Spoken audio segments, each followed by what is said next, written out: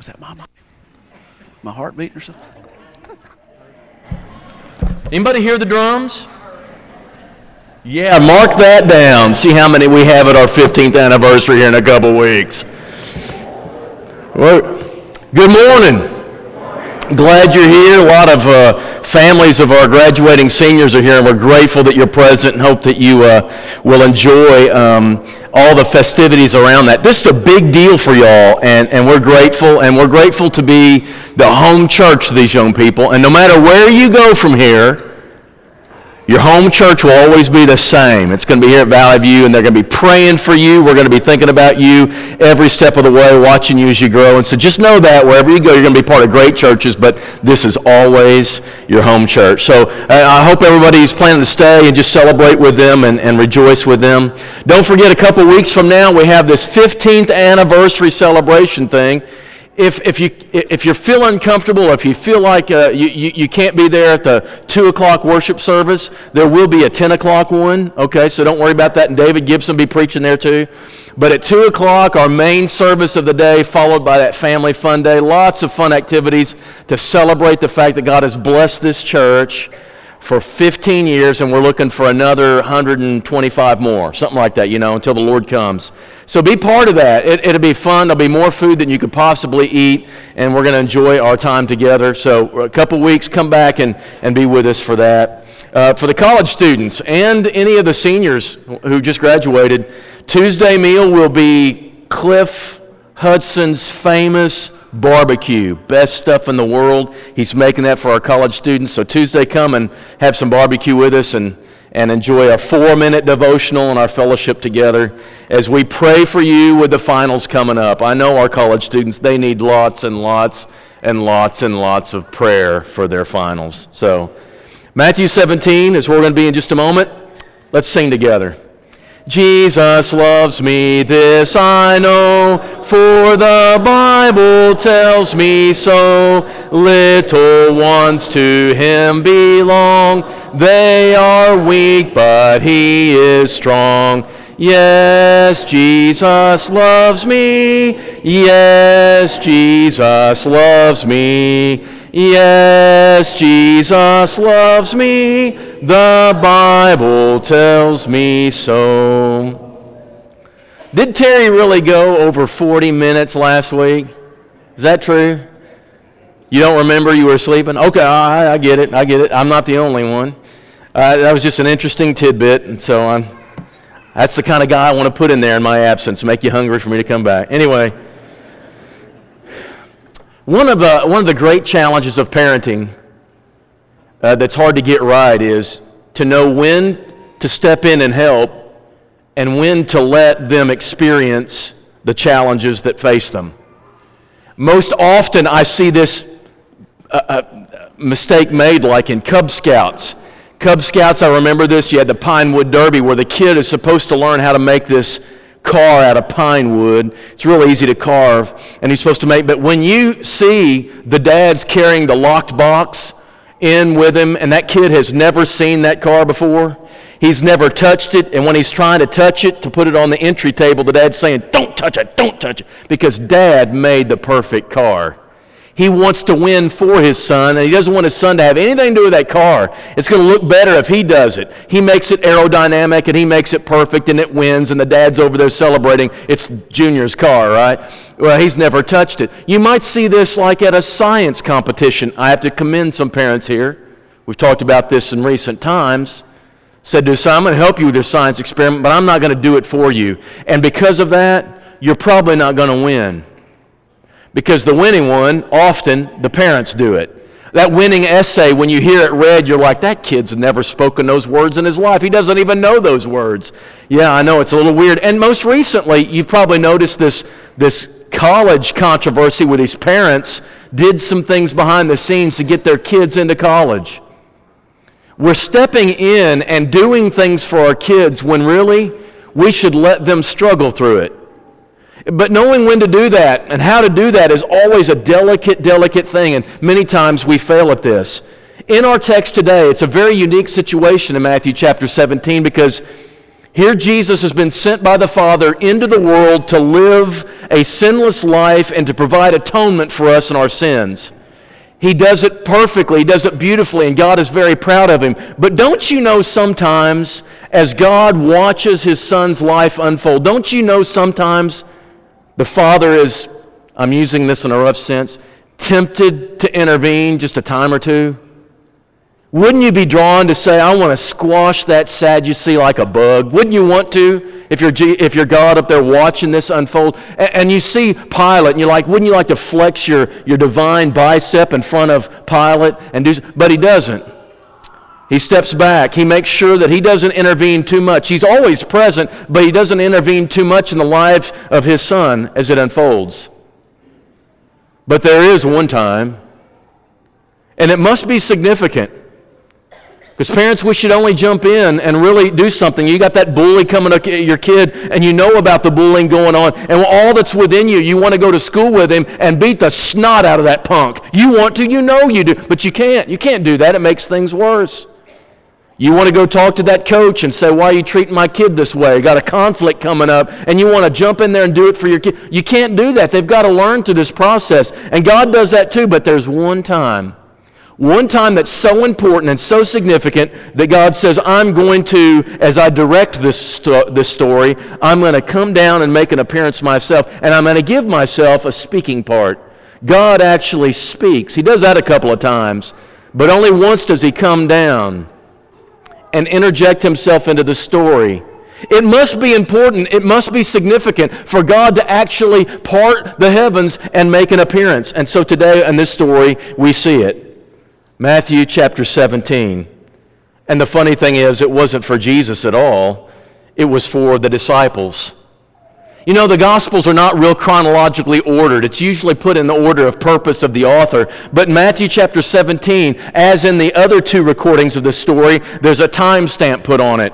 And after 6 days... very rarely do we put a time thing on the story of Jesus. And so this one is meant to make us go, okay, what just happened back there? Because this next story is in relationship to that. What just happened back there? Here's what happened. Peter was able to confess. Peter was able to confess Jesus is the Christ, the Son of God. And then Jesus immediately started filling in what the mission of that Messiah, the Son of God, was. It is to suffer. It is to die. It is to be raised from the dead. And this doesn't fit any of Peter's categories. It doesn't fit any of the readings that he's heard from Moses and the prophets. It doesn't fit any of that. The job description Jesus gives of himself doesn't mesh with the one that Peter's dreamed of all his life. And so he says, hold it just a minute, Jesus. That's not right. Let me correct you. Listen, when you step in and correct Jesus, you are on some really slippery ground. And a lot of times we do this. We don't think Scripture's quite accurate. We have a better understanding of what we should do here. Be very careful when that happens. But he does it. And then Jesus backs up and rebukes him in front of the others, and he says, listen, not only am I going to suffer and die, but if you're going to follow me, you are going to take up a cross. You're going to deny yourself, and you're going to follow me. And if you have to lose ground in this life in order to maintain a hold of the next one, you'll do that too. Let me tell you, this is what's ahead for you. Whoa, and suddenly cognitive dissonance overtakes all the disciples. This is not what we expected. This is not what we envisioned. This is not the picture we had painted in our minds. When you sign on to the Christian faith, I want to highlight all the wonderful things you're going to receive, that Ephesians 1 outline of all the spiritual blessings that are in Christ. You have every single one of them. And like tonight at our singing, please come back for our singing. It's going to be a wonderful night. Psalm 103, David says, here's all the reasons, the benefits God gives you and why you should praise Him. That's wonderful, and it makes a great sermon, but don't stop there. If you're going to live the Christian life, you're going to have to be willing to suffer.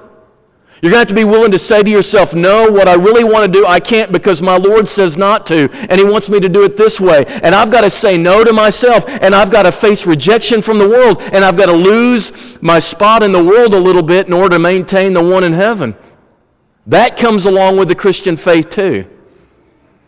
Wow, I tell you, this was heavy stuff to be dropped on the disciples all at once.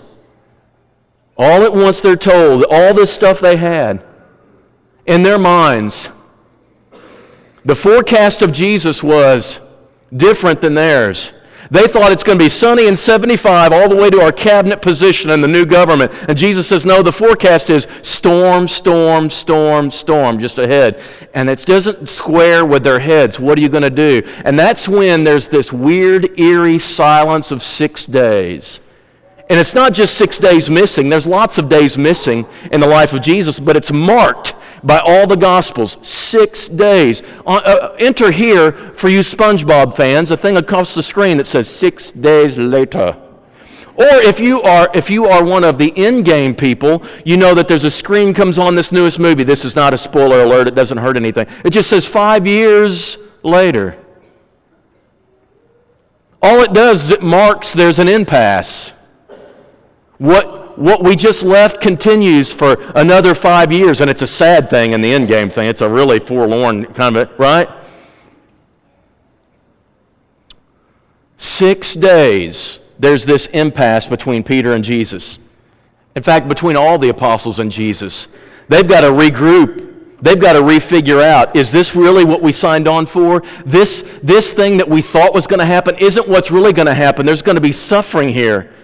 There's going to be some hard decisions in my life. There's going to be some difficult going. There's going to be some muddy traveling. Are we really going to be in for this? And the same thing exists for you. There are wonderful things and wonderful reasons about being a Christian.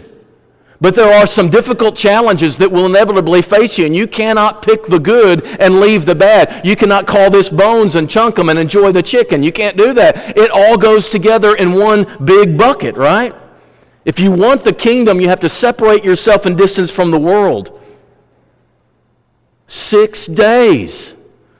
There's no teaching. There's no movement in the plan of God. There's no miracles. 6 days the disciples are looking inward. Am I willing to really pay this price? I know I confessed Him as Lord, but that's not what I expected Him to be. 6 days Jesus tries to continue teaching this message, and for 6 days they don't know if they can grapple with this or not. They don't know if they can accept this or not. And there's this impasse, and you can see it in the pouting of Peter, and you can see it in the rest of them listening to Jesus, but with a distant look in their eyes. And Jesus sees it as clearly as anybody. Something has to be done. So what do? He says, Peter, James, John, you're with me. You come with me. We're taking a hike.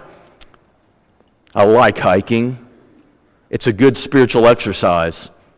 More on that in a minute. He takes this hike, no easy thing, up this high mountain.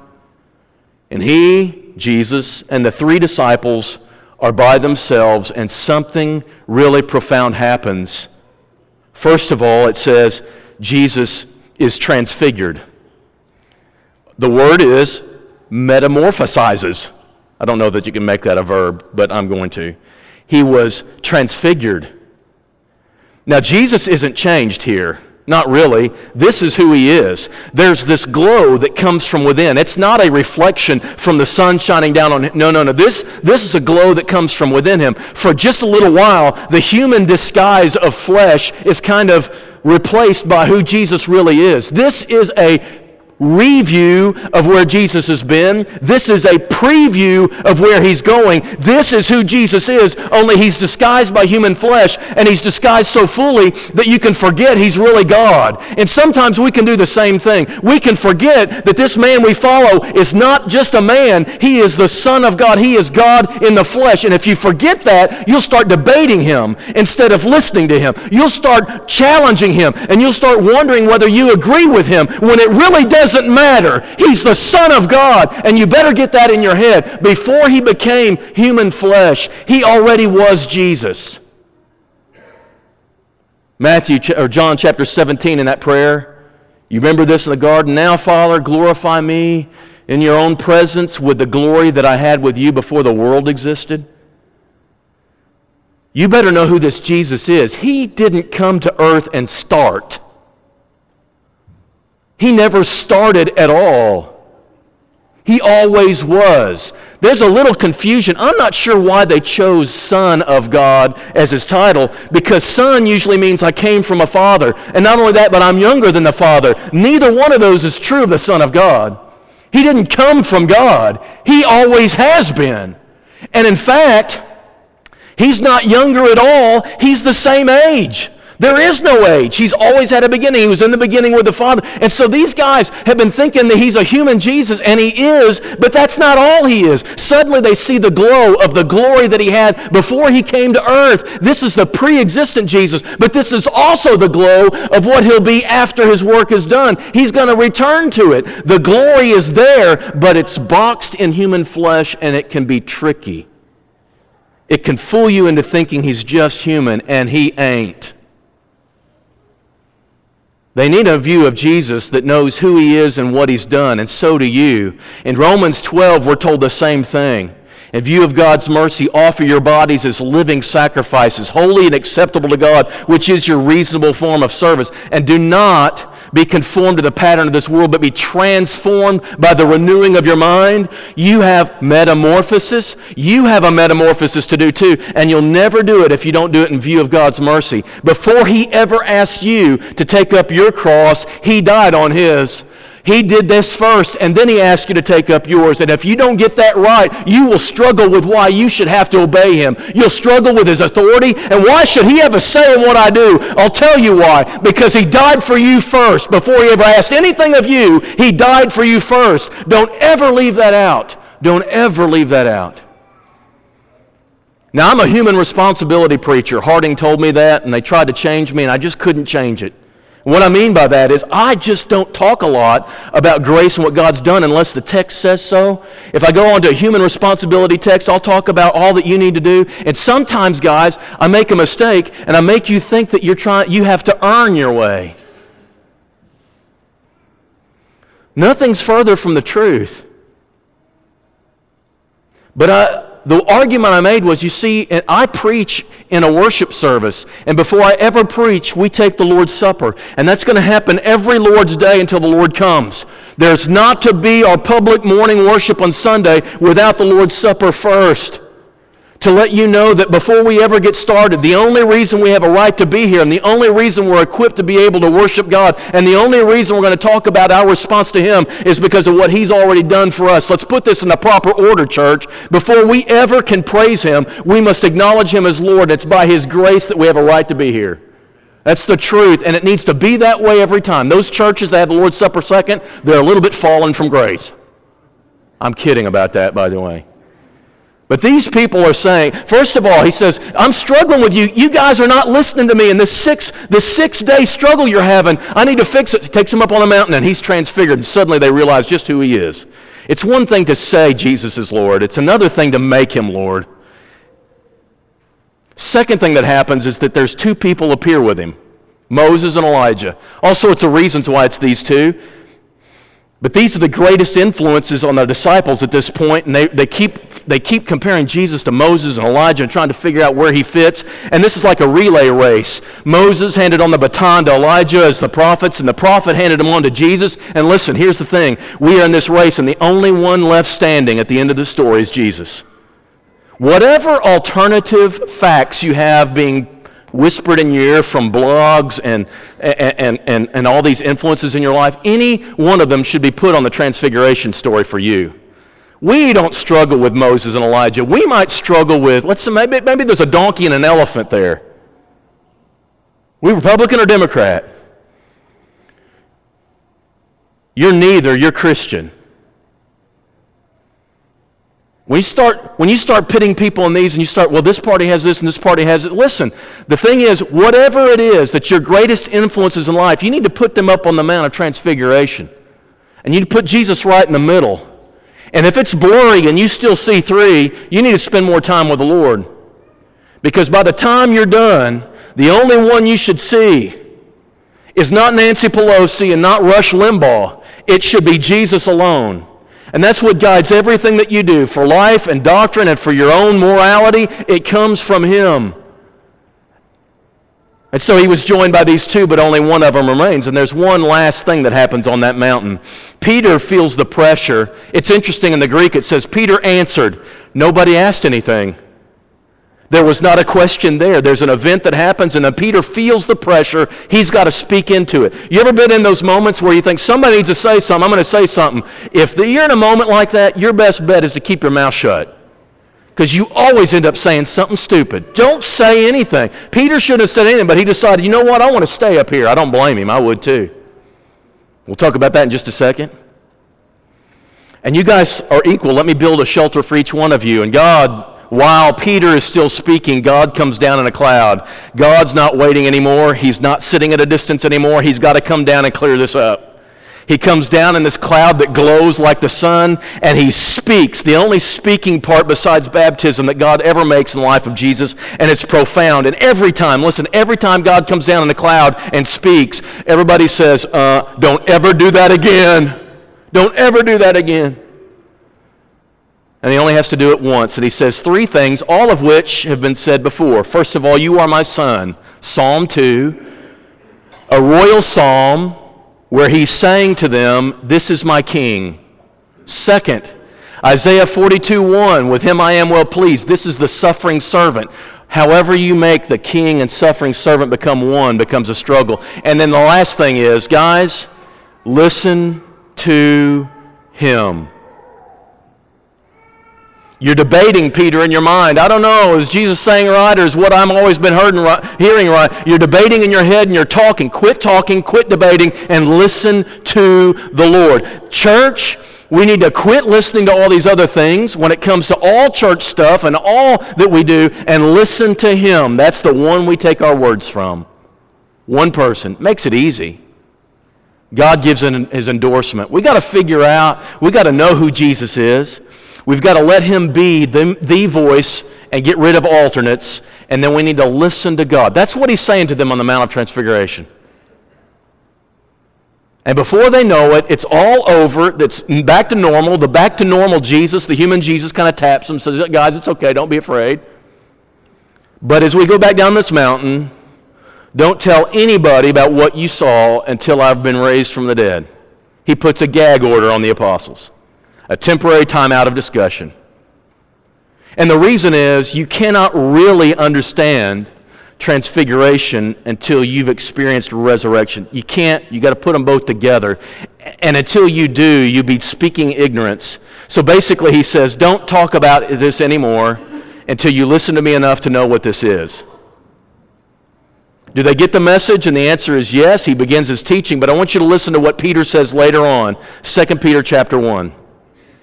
For we did not follow cleverly invented stories or myths we made known to you, the power and coming of our Lord Jesus, but we were eyewitnesses of the Lord Jesus Christ. For when he received honor and glory from God the Father, and the voice was heard, borne to him by the majestic glory, this is my Son whom I love, with whom I am well pleased. We ourselves heard this very voice, born from him, from heaven, and we were with him on the holy mountain, and we have the words of the prophets made more certain. You know what Peter's saying? And by the way, before this, he says, I'm going to keep repeating this. I'm going to remind you of what he said. I'm going to keep reminding you of what I said. And I know, he says, I can hear Peter with these people going up, you've said this before. And Peter says, I know, I'm going to say it again. And then after I'm dead, I'm going to make sure you hear it again. And do you know why we keep going over the Bible classes? Do you know why after years and years we keep having Bible classes? And do you know why all our sermons need to be rooted in the text? And if it's not rooted in the text, it shouldn't be preached? Because the only words that matter are his words. The only words that matter are God's. And so keep going over them and keep reminding, let them sink further and further into your life. He said, the mountain taught me that.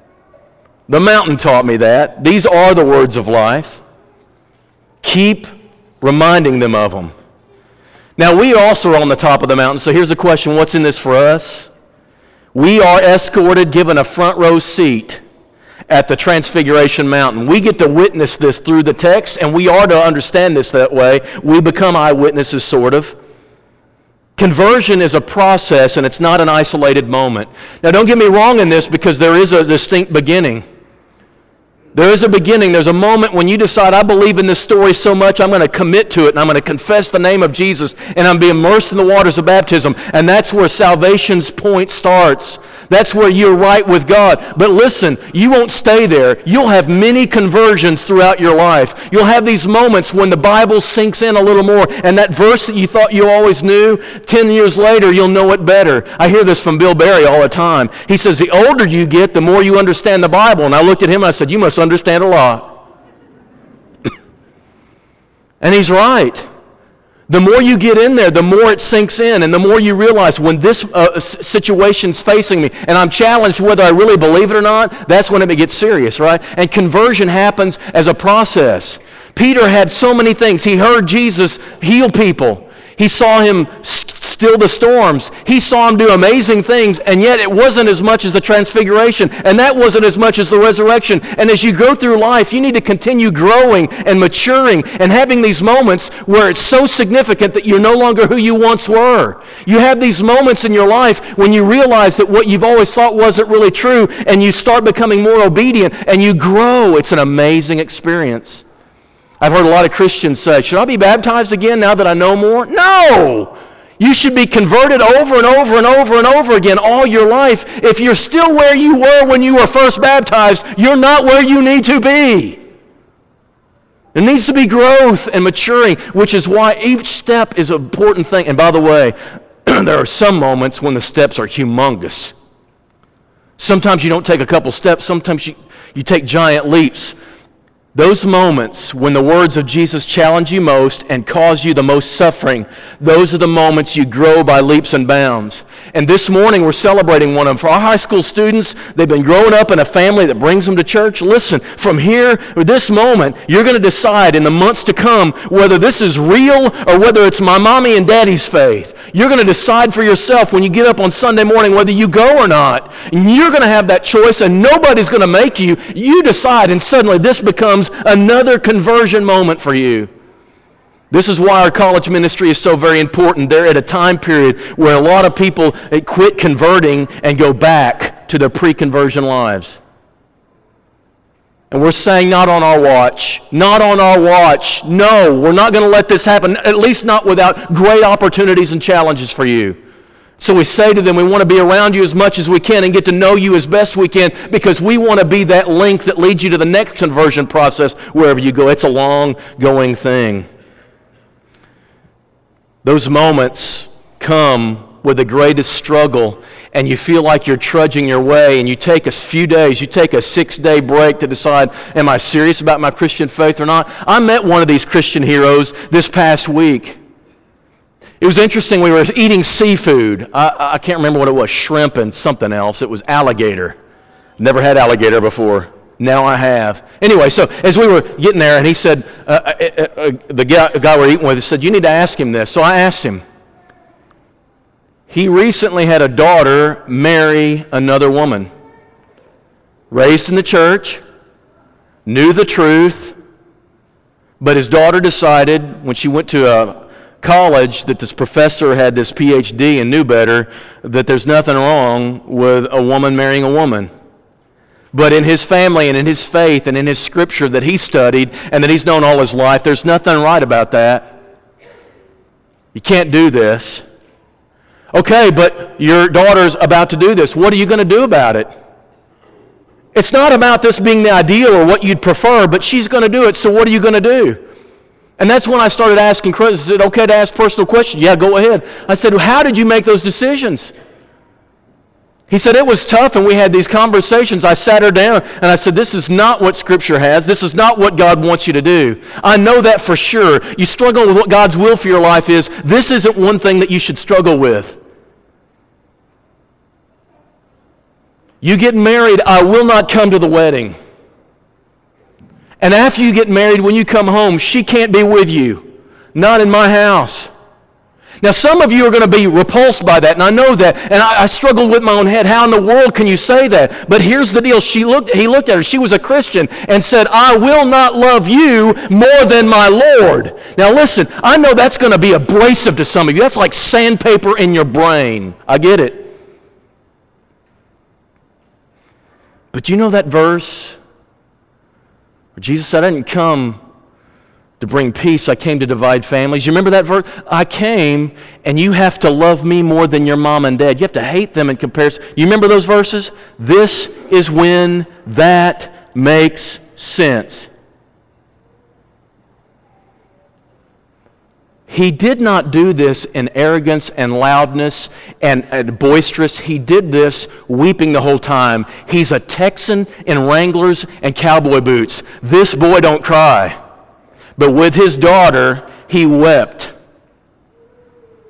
That's when you decide, am I in on this or not? And you see, this whole process that breaks his heart, it still does to this day because the ramifications are long term. It's not something simple, one decision and it's over. It's a decision you have to bear with and keep consistent the rest of your life. And it burdens you and it breaks your heart. But when you become a believer, these are the kinds of decisions where you decide, am I going to be transformed and metamorphosized, or am I going to stay elementary? What am I going to do?